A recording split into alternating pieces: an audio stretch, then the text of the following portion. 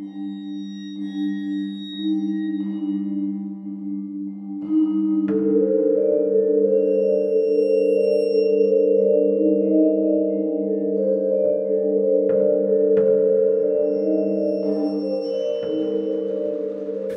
hello, and welcome to Al Dente Rigamortis. I'm Review Cultist. And I'm Mikey. The E stands for evil. And we're here to discuss those internet stories most creepy and most pasta, and be critically silly doing it.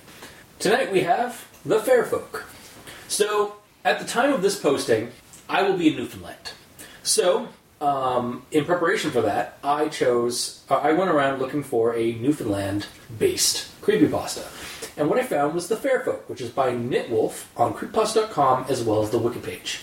You can also check out a reading of it by Stephanie Swan Quills on YouTube. And so this is the Newfoundland-based series, or a Newfoundland-based story about the fair folk, or the fairies, because, apparently that's a thing. And we'll get into that. So, with the rundown, our narrator is a student at Memorial University in St. John's, Newfoundland. The city isn't actually named, but info in and out of the story kind of confirms it. Mm-hmm. When they start an assignment involving getting tales and accounts about the fairy folklore of Newfoundland, because they are a folklore major and they love folklore. Like they want to, their passion is that. Yep. They go to their hometown, Cupid's, and after a number of interviews, turns to their grandfather, who tells them a harrowing tale of how he went down a forbidden trail and barely escaped the clutches of devilish fairies. He was told to have breadcrumbs he was told and had breadcrumbs and to offer, and to turn his jacket inside out to protect himself. By his mother, who warned him in the first place about going down the trail. But of course, as any horror story, character went down there anyways. But luckily, he had the proper protection to do so. A bit disturbed by recounting the tale because it was such a dark, traumatic kind of thing for him. The grandfather heads into bed, but not before warning our narrator against going or trying to find that trail. At which point, our narrator does just that. Because they remember it from their childhood when they were picking berries. And they remember a trail that was always ignored or avoided, even though it was a shortcut back to their house or whatever. Mm-hmm. They find it and are basically within a couple of moments of going into the trail. At first, it seems kind of overgrown, and then eventually, when they go inside farther in, it seems like it's actually been cut and stuff. Yeah, cleared. And that's when they're attacked by by these three fairy creatures: the King of Rot, the King of Trees, and the King of Bone. And the King of Rot is this humanoid mound of dirt, moss, and mold, rotting or smelling of rot and worms and insects crawling in and out of it. The King of Trees is basically an ent, a giant gnarled amalgamation of gnarled wooden branches or gnarled branches and bark, with a mockery of human face on it. Mm-hmm. And the King of Bone is basically a skeletal moose made from antlers and a moose skull and sinews and stuff like that. So really cool descriptions of these monsters. Now, the question I have is, where did you get the King of? It's mentioned in the story. The King of Rot, the King of Bone, and the King of Trees. Right. It's in the story, man. Are you sure? Yeah. I might even have that part of the quote there. Here, hang on. Yeah, here it is. Because there's a section where it explains each creature, but and then down below that, after the descriptions are all done, it mentions the King of Rot, the King of Bone, and I'm pretty sure it said the King of Trees. I have King of Trees. Yeah, the King of Trees wanted to pull me apart. Right. That the King of Rot wanted to suffocate me in his stinking embrace, and that the King of Bone wanted to gore me with each of its twisted antler limbs. Okay. Yeah. I just didn't get that far. I went to the description to reread it, but didn't go to the fight scene. You didn't do the reading material. I read it. But I had to reread some sections. Okay. I just wanted to make sure that... Yeah. That I wasn't just bullshitting. Yeah. Fair enough. I don't do that all the time, do I? I don't do that enough time to merit that, do I? No, but I know that you've done extra research on this, and you might have gotten name from somewhere else. Yeah, that's true. Okay, anyways, back to the rundown. So, with no protection, like no breadcrumbs, no jacket because it was warm out. The chase seems dire, and they are wounded on several occasions by the thing, like whipped by the King of Trees, slashed at by the King of Rot, and I think gored at some point in the side by the King of Bone. But it seems like they're playing with them, not just that they're like because otherwise this would be over very quickly. If they're however, despite them being so dire and like being wounded, so that the narrator does escape by inches, is found by locals just as they come out of the trail, and is hospitalized. Their wounds are strange. They having things come out of it like bone and fragments and pine needles and such. And then when they pull off the cast, eventually when it heals, which it does take a while, they pull off the cast and there's like bark and needles around the wound, around like where the part was healing. But otherwise it seems fine. Because also I think it's a her. It might right now. I've been trying to go with like a nebulous pronouns, but their limb, like their arm, is basically snapped or broken by the King of Trees, and that's what makes them like kind of fall over or faint off at the end of the trail. However, they have bits and pieces of like bone and needles and so that coming out of their wounds. That just keep coming out of the wounds, like the doctors can't seem to fully like figure it out. But it's actually like in the folklore. But they eventually do. Their wounds do eventually recover and heal, and with more than a bit guilty about not heeding the grandfather's warnings. They are kind of just left. They eventually like get out of the hospital and stuff like that. Then we come to about a number of years later, and they have a bachelor's degree in folklore, and the events only made them more interested in folklore. Also, the fairy kings never left them really alone. They've always kind of been around, like in the shadows and stuff like that. Kind of like they always seem to hear like the laughter that they the mocking laughter from like woods and stuff like that, and the wounds have never properly there's always like an itch about the wounds. So and it's all because they didn't pay the proper offering that you're supposed to the fairy folk or to the fae folk or fair folk. So they hope that on top of writing a novel, writing their thesis on all this stuff, including their own tale, they're writing this story to the internet in the hopes of telling the tale to others and have that be a proper offering or almost like a warning or cautionary tale to avoid the fair folk. And that's basically where the story ends. Is at that. So I kind of dug in. I fell down a rabbit hole doing some research on the story, but we'll get into that.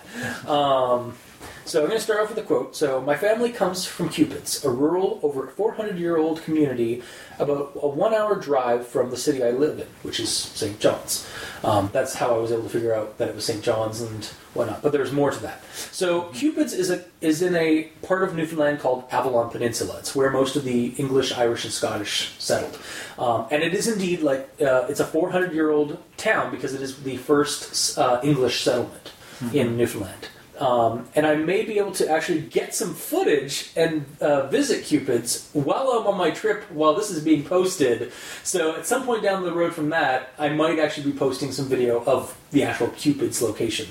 And maybe even some of the some areas around there because it's kind of actually where I actually have family. The reason why we're going down there is because I have there's some family things there. Because my grandparents originally, one of my grandparents is actually from there. We're just across. We're a couple of. Apparently, we're in another bay nearby or another cove nearby called Conception Bay. That's yeah. Anyway, but yeah. So I'm going down there on family business and also just to check out Newfoundland because why not? So, yeah, I'm probably going to end up getting some footage of cupids if I can. Yeah. Well, try to find some blueberry bushes. Yeah. Also, apparently berry picking is, like, again, I went... that whole berry picking thing is actually, like back in, like, the day, like, even now, like, even today, berry picking is actually a means of economic sustainability for the people of Newfoundland. Like, it's one of the revenues they have, is berry picking. And that's also where, like, the fairy folk, like, stories kind of come from, is that, like, oh, don't stray off the path, or whatever, when you're going out berry picking and stuff like that. It's actually, like, I'll get into it, like, it's an interesting thing that I've discovered with this stuff. Also, here's another quote. I had assumed that they were afraid of robbers and roughnecks that might be roaming the less maintained and less populated path. But now I wonder if it was simply to appease my grandfather's fears.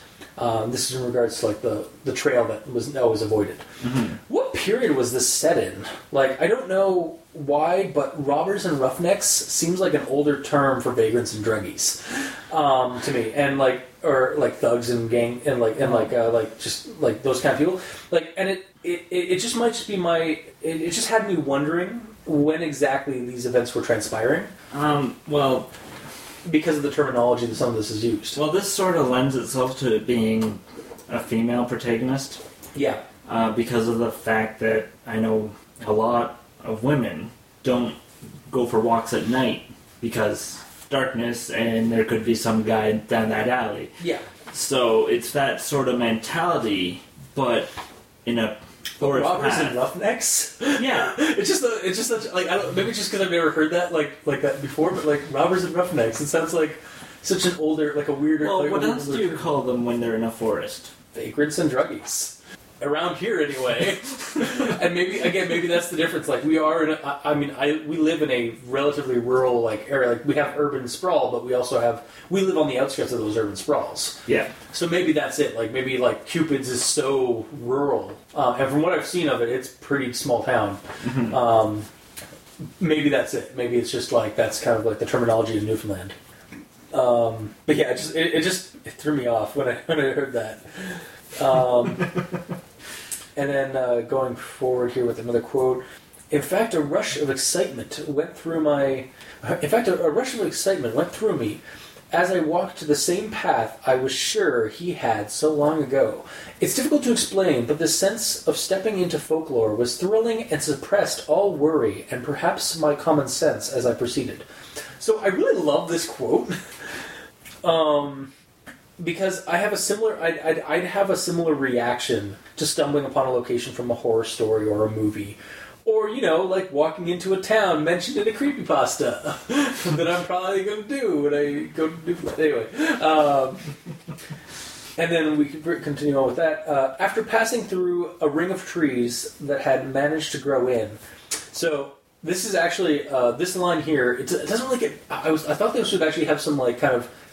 They'd bring it back, like, later, but it's a clever little red flag for anyone who's familiar with fairy lore. The ring of trees. Also, in my research, there are such things as rings of trees like this in Newfoundland, like in Conception Bay North. Yeah. There is a ring of 13 beech trees that are on barren earth otherwise, and it's a ring. It's a fairy ring. So I thought that was really cool. That, like, that was I was like, oh shit, you're walking into a trap. But it never really got. Also, at the same time though, but you're a fan of fairy lore and folklore, and you don't pick up on the fact that there's a ring of trees. Yeah.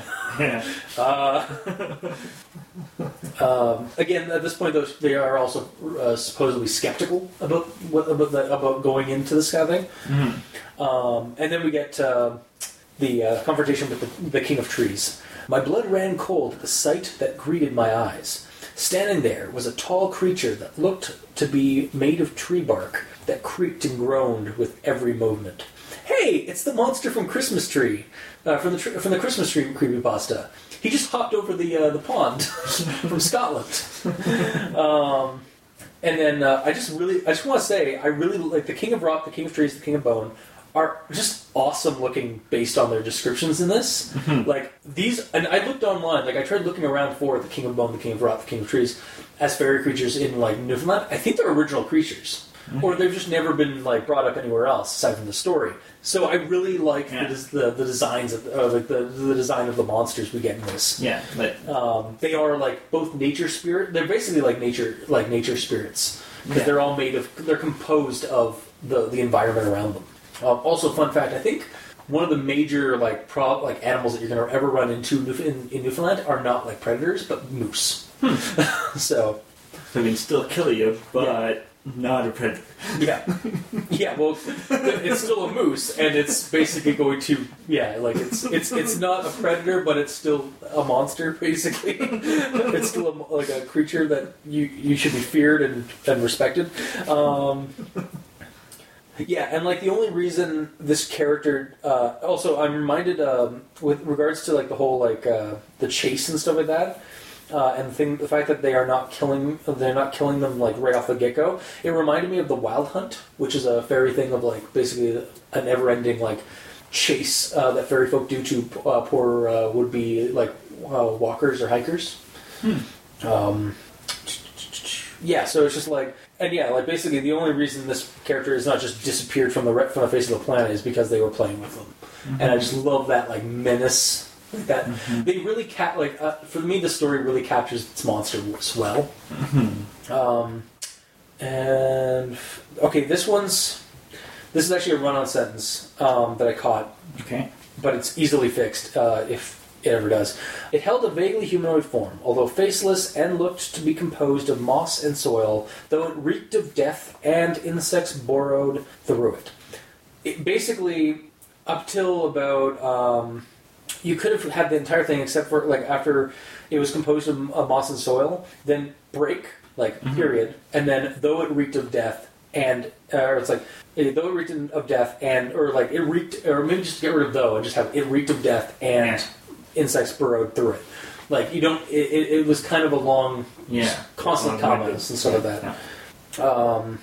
Here's another quote. Gasping for breath. Okay, this one's a clunky sentence as well. Gasping for breath from the strike, the fall, and the pain I was becoming increasingly aware of, I thought of my grandfather's descriptions, devils. I read that a couple of times when I first read it, and it still doesn't really quite work well with me. Like, there's so many commas, there's a handful of commas, and it's just like, gasping from breath from the strike, the fall, and the pain I was becoming increasingly aware of. And then we get a comma, and then I thought of my grandfather's description. What is that trying to say? It's trying to say, like, while all these things are happening, my mind is going back to the devils. Yeah. Like, these are the devils. Devils, get away from them. Yeah, no, I get that. Like, it's kind of clunky though, right? Like, I'm not insane here. There's a few clunky parts in this. So understandable. Oh, and here's another quote. My fear left me, as did my senses, as I slipped from his grip. As I slipped from his grip and fell the remaining distance out of the trail, I thought I heard laughter that was soon replaced by the voices of men. I really like this fainting. It's a fainting interlude, like transition piece, like transition sentence or transition bit that does actually hint at how the person got rescued. Yeah, and I really appreciate that because we don't like people just fainting and then appearing somewhere else. We never get that, like how they get from point A to point B unless it's actually explained, and sometimes it's not even explained, like post mortem. But this one, we actually get a hint at they heard just as they were slipping into unconsciousness, they were hearing the laughter of the fake creatures as they walked away, and some people like passing by came by and they heard their voices, and then it's also explained that some people passing by saw them fall out of the trail. Yeah, I liked that. It was a nicely written piece of interlude or of transition. So, and this is basically a paragraph I'm going to be reading now. My grandfather suggested that my grandmother should do the same, and after a quizzical look, she too left, leaving us alone. I attempted to shift in my bed to look at my grandfather, but was held in place by a sudden awareness of terrible pain. I glanced down at the cast on my arm, and then back up to my grandfather, who moved to my side so that he could speak quietly to me. They can't seem to keep the wounds cleaned, he said after a moment of silence. They keep finding bone fragments and splinters and dirt. He broke off, and then continued mournfully. You went looking for the fairies, didn't you? Without even an offering to protect yourself. His face was pale as he squeezed my good hand. I should have never told you my story. I'm sorry I did. I'm sorry I couldn't make you believe in an old man. Before I could say a word, he left me to my guilt-ridden rest. This paragraph is just a really good paragraph of storytelling to me. Like, reading it, I could feel the guilt of disobeying a family member and then having the consequences weighed down on you with their words of disappointment. Yeah. Like, I don't know. Like, I just really... Like, this story has a lot of really good, well-written pieces in it. Like, for that kind of thing. Like, it actually... This was, like, really... Like, as I was reading it, I was, like, feeling the cringeness of, like, being that person, like... You totally disobeyed your grandparents. Like, you told you not to do something, and you did it, and you almost got killed for it. And then what's worse is now you're seeing their disapproval. Yeah. Yeah, really appreciated that. And then here's another paragraph. They kept me in the hospital until the wounds on my side and my hip healed completely, out of fear of infection due to the never-ending supply of items that needed to be pulled from them, as well as the putrid stench. I remember waking from the restless sleep one night, only to find a centipede working its way out of my hip. I screamed until the nurses came, who pulled the thrashing insect from me. And after inspecting the wound for more, they cleaned it again, and left it with looks of fear and disgust barely hidden under the bedside manner. I'm pretty sure someone should be investigating this kind of medical issue. Yeah. Unless, of course, the hospital is unofficially aware of the supernatural neighbors they have, and they just kind of keep it under wraps. Yeah. Which, again, based on what I've done research-wise, it's not in the realms of impossibility for Avalon Peninsula to basically just have the people they know things and they keep shit. Like, it's like there's no need to get the government involved. It's just something that the fair folk do, like, kind of thing. Like, it's. Yeah, I really liked that. Like, I like to think that in my head canon, there's like a secret like society or secret or like order of like neighbors in this area. Like, even at the hospitals in St. John's, that just kind of keep things under wraps. Actually, it's not in St. John's. This hospital is somewhere in another town, I think. But why? It's in a nearby town. It's not in St. John's, though. I don't think. It's. I think. I mean, I should look it up. Just to make sure. They're not that far from St. John's. They're an hour out. So I mean, that's still like, I don't know. Like, if there's a closer hospital, then there.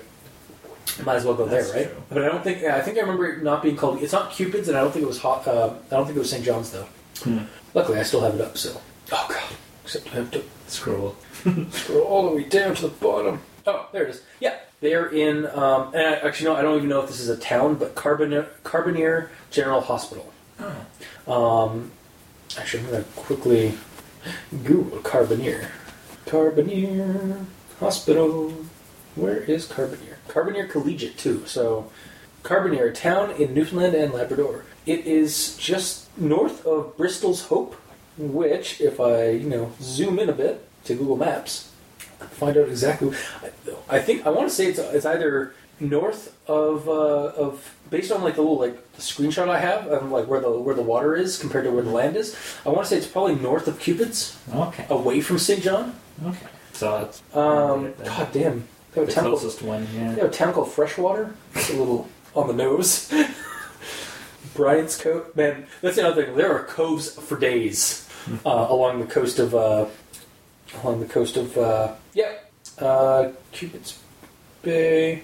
Yeah, Cupid's Bay. It's just north of Cupid. It's north of Cupid's Bay. Okay. Sorry, it's north of Cupid's. Yeah. So. So yeah. So it's north of Cupid's. Yeah. So it's not even like St. John's at that point. But yeah, again, like these, like, and I know a couple of weeks ago we just did like we were talking about 502 about it being like really ingrained in.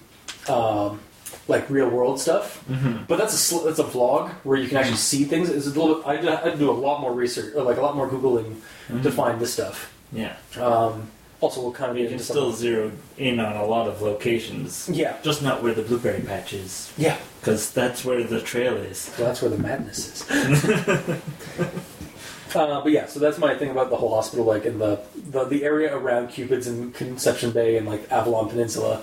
It's just like there's like this secret order of like people like old timers and generationals who are just like keeping this kind of stuff under wraps because it's an everyday life thing that they've been dealing with since they came to the New World. That's my headcanon. I would like to, if anybody would like to expand on that or like has expanded on that kind of stuff, let me know. I would like to read that. Anyway, So they're in the hospital, they're getting out of the hospital, and then in the years that passed since the incident, I completed my bachelor's degree and am currently working on my master's while writing a book about fairy lore of the province, including my own incidents. So, here is where I get basically the bulk of my last notes. First off, Jesus, wait a time skip! and that's also kind of the problem with the story. There are some really good story bits and descriptions, and like when we are confronted by things or when things are happening, they are described well. They're written very well. Mm-hmm. But the story could be fleshed out a lot more, or a bit more. The middle portion, particularly, came and went very quickly. Like. They got the interview from their grandfather. The next morning, they decide to go out anyways and find the trail. Yep. They get to the trail. They pass the ring of trees. I feel like that ring of trees was mentioned and should have been mentioned again, or like should have been like hinted at, like should have been noted. Yeah. Because otherwise, like I mean, I'm just like I know fairy folklore to a degree, and ring of trees or like ring of anything basically in fairy folklore is a trap, or at least if you're not careful, it's a trap. So I feel like that could have been done more. The whole like chase, like there could have been so much more. We get these cool descriptions of these monsters, and all they do, like, and like the descriptions that we are given about them, like whipping her and like attacking her and stuff like that. On like they could have been so much more gameplay, like so much more like tormenting. Yeah. For that whole scene, like it could like it was just it, and then suddenly it just ended, and then she woke up in the hospital, and like it suffers from a common issue we have with creepypasta stories, is that it just kind of skims through, like glosses over like certain parts that really should have been fleshed out a little bit better. Yeah. And for this story, it just made me sad because it's just this. It was so nicely written in the spots that were good, or the spots that we are given. Like I enjoyed this read. So also, some quick Googling did bring up a woman named Barbara Rietti. This is an excerpt from the Canadian Living article I found on her and fairy folklore in Newfoundland. That most of Newfoundland's fairies are described as troublemakers is somewhat surprising. The majority of fairies are not good fairies, says Barbara Rietti, who did a PhD thesis in folklore on the subject of fairies at Memorial University of Newfoundland in St. John's, Newfoundland. And later authored a book, Strange Terrain, The Fairy World in Newfoundland, ISER Books, Memorial University, 1991. They play tricks and lead you over the edge or a cliff. They'll change people, or you'll get a fairy blast when they hit you. And then nasty stuff comes out of the wounds, like sticks, balls of wool, and fish bones. So, given this discovery, I think that Knitwolf probably based this story on their own reading or research of this material. Interesting to me, I also did look it up a little bit. The Canadian Living article came out in May 28th, 2015, and the creepypasta was posted on creepypasta.com sometime in October of 2015. That and the fact that Rietti's book, Strange Terrain, has been published since 1991. Also, a possibility, it seems like Cupid's is actually a hotbed for fairy folklore, and so it's not really hard for me to think that this information is also just really easily accessible to people. From what I did research, like they have a whole heritage museum devoted to like the heritage of Newfoundland, but also to fairy folklore and stories and stuff like that. So it wouldn't surprise me that somebody in the area, which I believe Knitwolf is actually from Newfoundland, that they would actually be able to access the stuff if they had an interest in it. So I don't want to say like. And I haven't read the book, and actually, but again, during this week that I'm not actually here, but you're hearing this, I will probably be hunting down a copy of Strange Terrain, as well as Rietti's other book, which is about witchcraft in Newfoundland.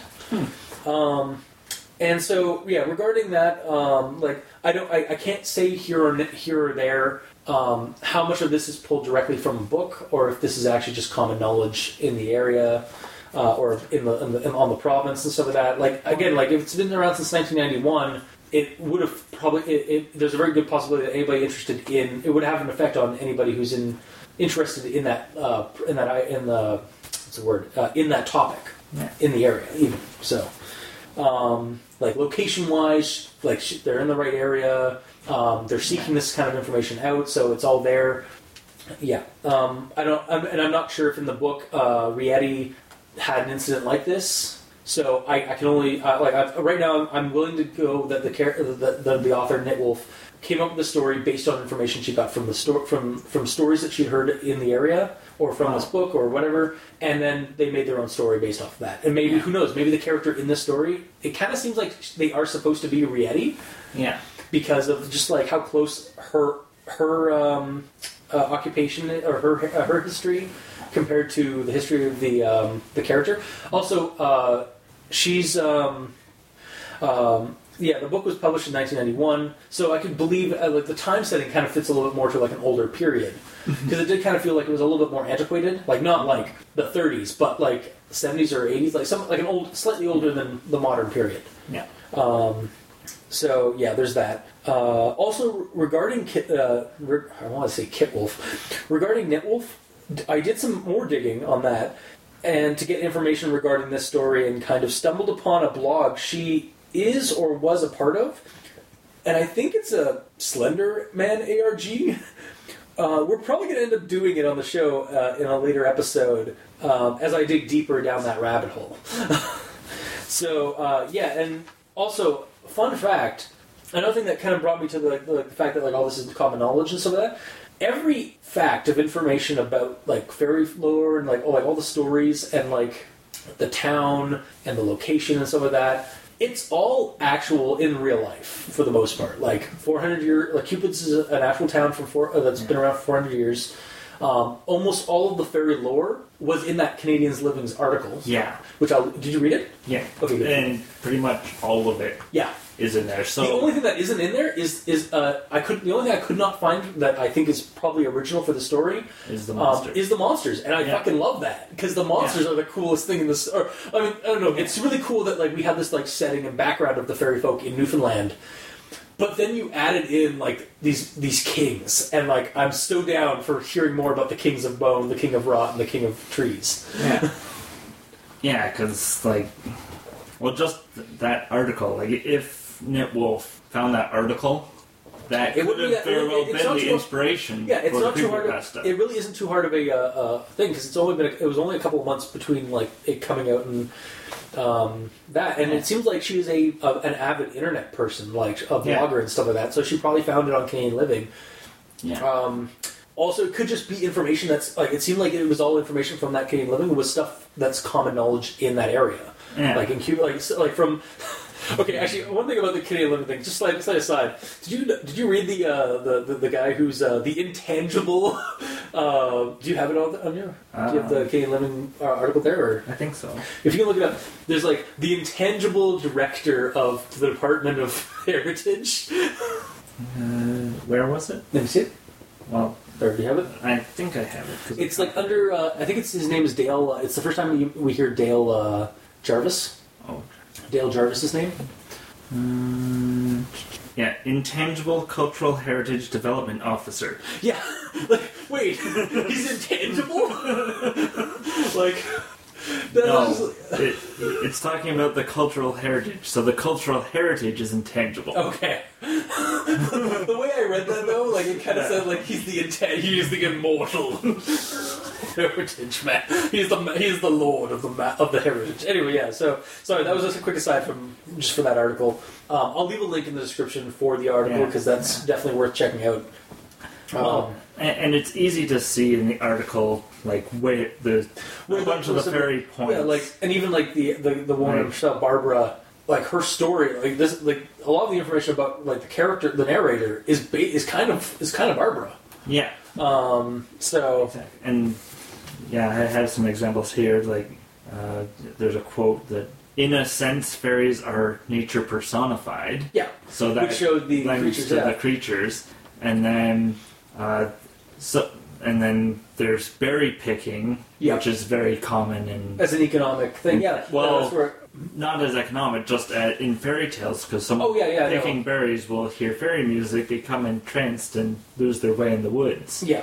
Like, Well, I did actually look it up. Like, I think I did look it up separately. It did say that, like, somewhere else said that like berry picking in Newfoundland is at the very least an economic hobby or pastime that some people do. Like, rather than fishing or whatever, they go and like collect berries and stuff like that.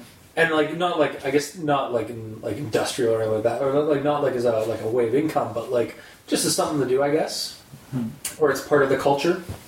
And so they include, like, yeah, that's included as well. So, like, again, it adds on to the characters' like backstory and stuff. yeah, and then under the section here in the article for charms for protection, Yeah, they name it says all of them. keeping bread in your pockets can ward off the fairies, so you don't have to give it. It's as an offering. Oh, you can use it as an offering, I think, can't you? Well, it's just It might- Another in thing, this article. Yeah, yeah. And another thing, like the article's doing it in broad strokes about like getting like the key stuff down, but there might be like it does also say that there are varied versions of what you're I'll supposed to do. get to that Sorry. in a second. All right. Let me talk, damn it. Fine.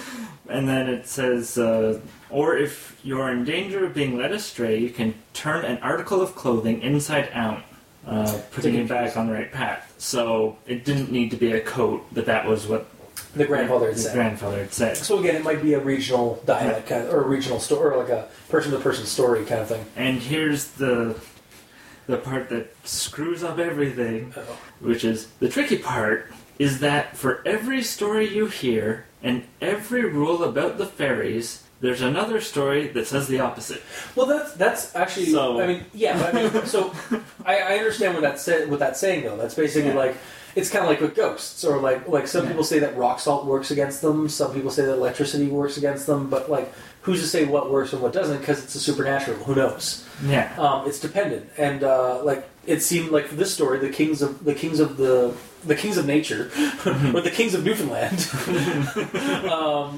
are easily or can be appeased by like offerings of breadcrumbs and be confused by putting your coat back or turning your coat inside out.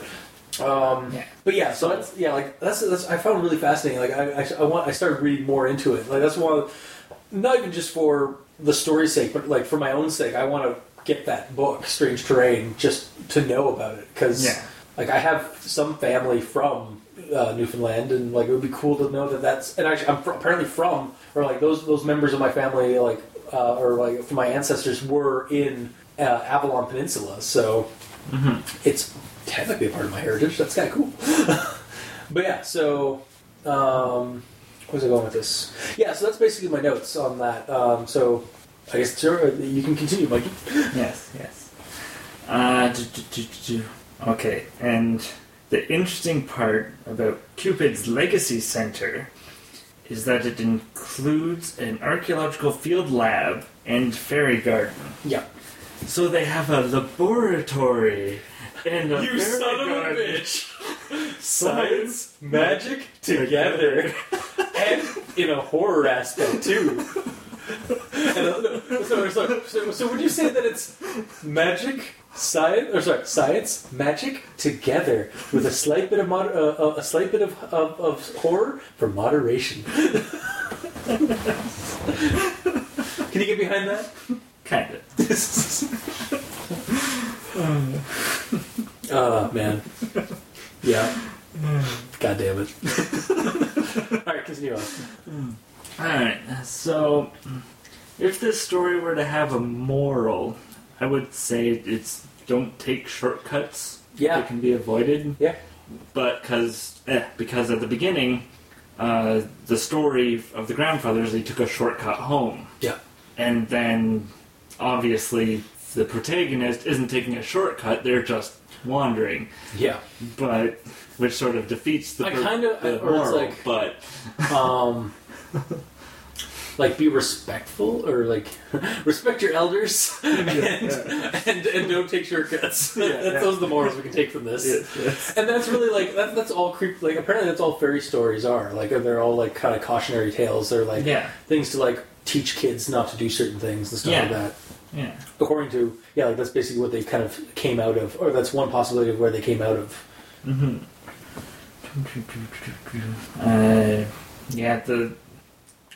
It wasn't until I started doing the research and finding that one article, which you find it's just by Google searching fairies in Newfoundland. Well, I just did Newfoundland folklore. Very first link. So it's not even just I guess that makes sense. Yeah.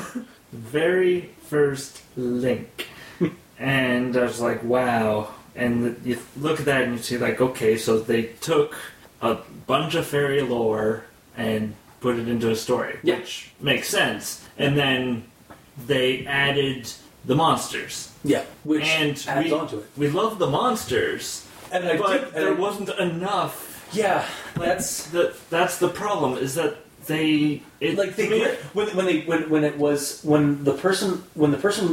what we did have gripped you a little, gripped you to a degree. But we love the monsters. What we got was really interesting and kept us enthralled, but we want more. And there actually should be, in this case, there should be more. Yeah. It's not just like we just have to have, we have that that hunger for more. No, this one actually does need a little bit more, because otherwise there are spots between those good pieces that are just glossed over, and that's the problem with them, is that they're glossed over, not that they're badly written. And when you spend so much time explaining the setting, especially since you've created you've affected, assuming that Knitwolf has actually come up with 3 new fairy monsters to torment story characters and stuff like that. They've just expanded on the fairy stories. Mm-hmm. They're following with the traditions of oral history and added in some new characters. Mm-hmm. They're expanding on it, and I really like that. And I would love to hear more about people getting screwed over by the kings of trees, rotten and bone, mm-hmm. or accidentally stumbling upon their domain. That would be fucking awesome. Mm-hmm. But we need more. Yeah. And then the only quote that I have that sort of annoyed me, but it's just because of how the words are placed. Yeah. So it's when the character's going out the next morning. It has, the next morning I attempted to slip out, explaining, when my mother caught me at the door that I wanted to take a stroll through the hometown before I got to the before I had to go back to the city. But it's a long one, but you have commas, and there should be another comma in there somewhere to break up the later section, because of the whole explaining being it sort of separated by commas. Yeah. And at that point in the sentence, you're explaining. Why are you explaining? And then it goes into when my mother caught me. It's okay. And then it's just not that great of a... Well, it explains something before it needs explaining. Yeah. So that was my beef. That really... The only thing that really stood out when I was reading for issue-wise. But then you got a bunch, so that's good too. Yeah. So, yeah, that's pretty much. And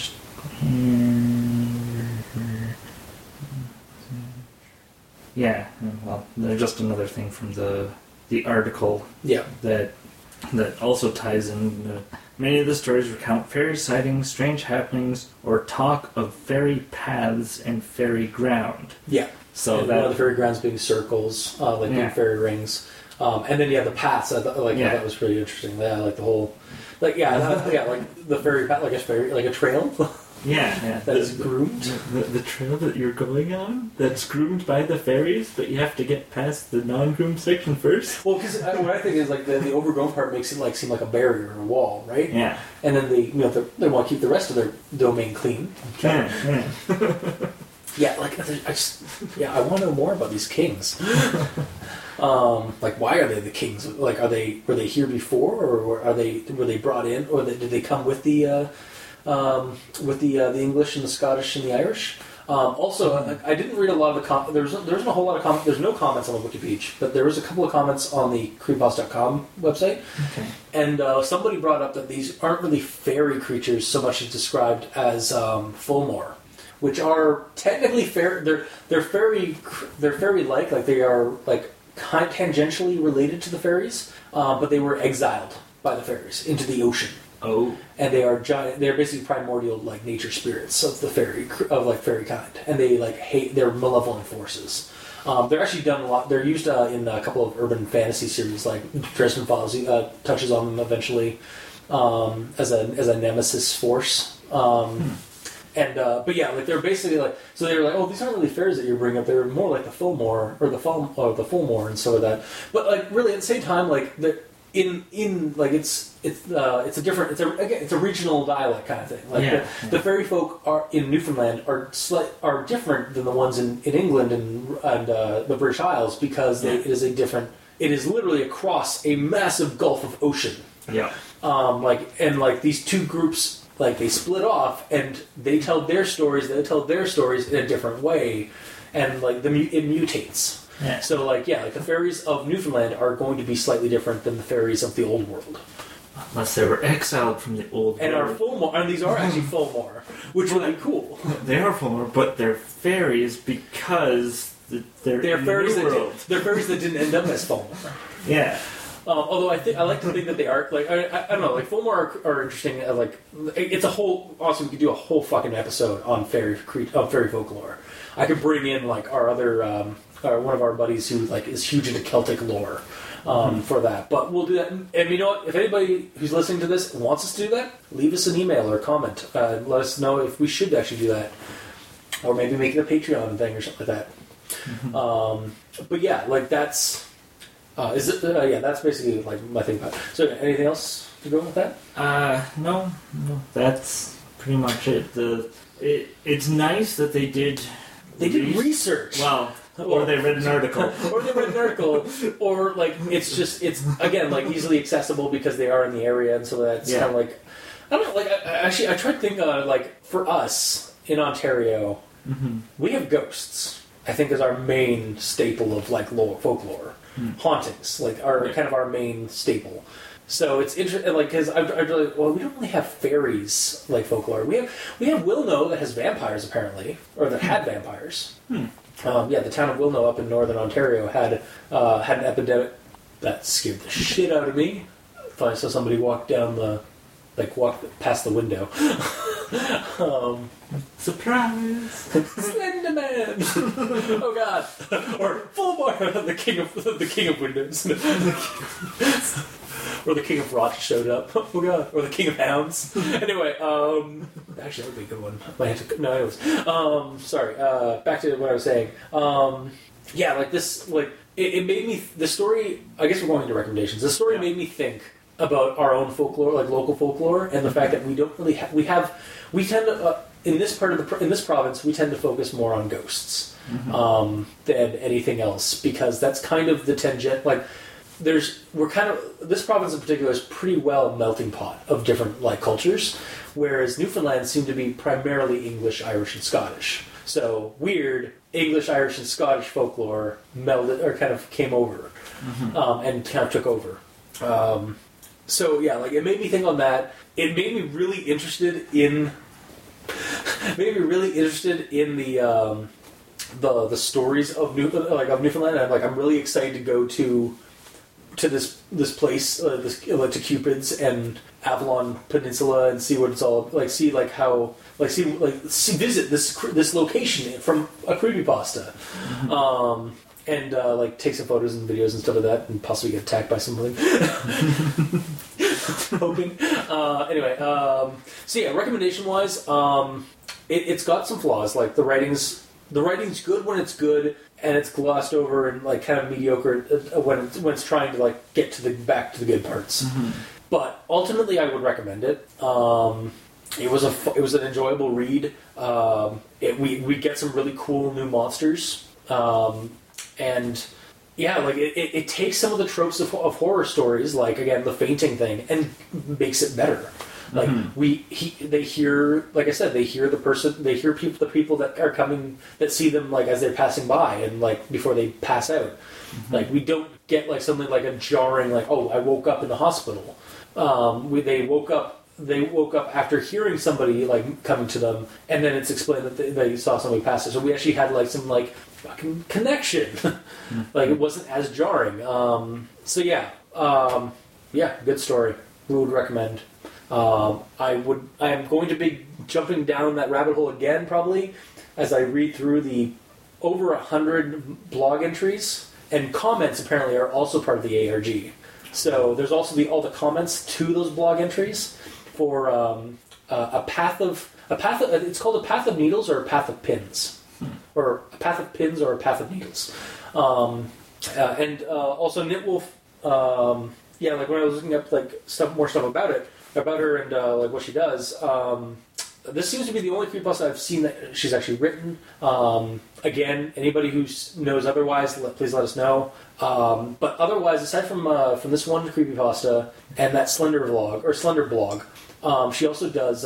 She knits plushies, like wool plushies, which I'm surprised she hasn't done any wool plushies of the kings. I would love to commission a wool plushie of like the King of Rot or the King of Trees. King of Bone would be kind of hard. Yeah, but the King of Rot or the King of Trees would be probably just as easily done, or just as well, like just as easily done as, or like just as manageable as doing a Slender Man plushie or a Rake plushie or whatever the other ones she's done. Because like if you go to I'll leave a description for her shop or her online like store and stuff, just where you can get her in the description.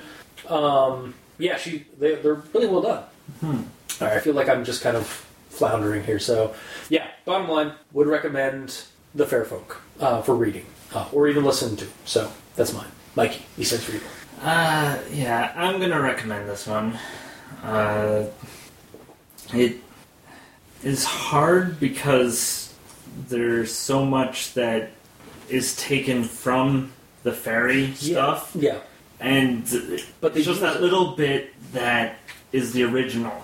Yeah, but I mean, another thing definitely, and it has its own twist on some of them. Yeah. Like the coat. Specifying the coat from the grandfather, and it's like, oh, I didn't bring a coat. And that works because they're all different. Yeah, right? They mentioned that there's basically, depending on any person you talk to about it, they always have a different story. Yeah.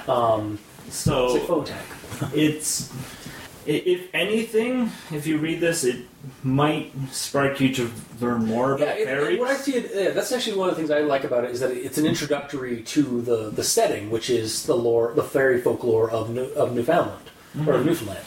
And then there's the additions of the kings. Yeah. So and it might even spark some listeners to investigate their own folklore and whatever they are. So because again, because like I said, I've thought back on what we have here in Ontario, and it's really just like our major export of folklore is ghosts and hauntings, and so so that's again this story is a good spark. Yeah, that's what it seems like. Sorry, again, took over your recommendations. So recommendations is that you would recommend it. Yeah. All right. Well, this has been this week's episode of Al Dente Rigor Mortis. If you like what you heard, if you didn't, leave us a comment in the comment section below where this gets posted. Let us know if you have anything that counterminds or could help us out with like our talk or discussion of this. Hopefully in the weeks to follow, I will have video footage of Cupids and the region of Newfoundland this story actually takes place. And until then, you can check us out at QB6, Facebook, YouTube, Tumblr. We're both on Twitter. Mikey is at the E Stands for Evil. I am at Review Cultist. Again, look for possible Twitter posts of me of locations I'm at in Newfoundland. I might actually I might post some things depending if they're relevant to the show or not. And you can leave us a rating and review on iTunes. Let us know how we're doing. Every little bit helps. You can also send us emails at aldenterigamortis@gmail.com. That's aldenterigamortis@gmail.com. Or you can leave us suggestions for other creepypastas you'd like to discuss on the show. Hey, if you'd like us to do a creepypasta from a region that you're from, let us know and we will take a look at it. Also, you can check out the title cards for each episode at crazonstudios.tumblr.com or the YouTube channel where we do a video version of the episodes. And if you feel so inclined, you can support us by going to Patreon, look up Al Dente Rigor Mortis, where you can choose the backer tier you'd like to support us at. We supply special patron episodes, behind-the-scenes stuff, early access to the show. So, yeah, just if you feel so inclined. Until next time, I have been your host, Review Cultist. And I'm Mikey. The E stands for evil. And this has been Al Dente Rigor Mortis. Sleep well.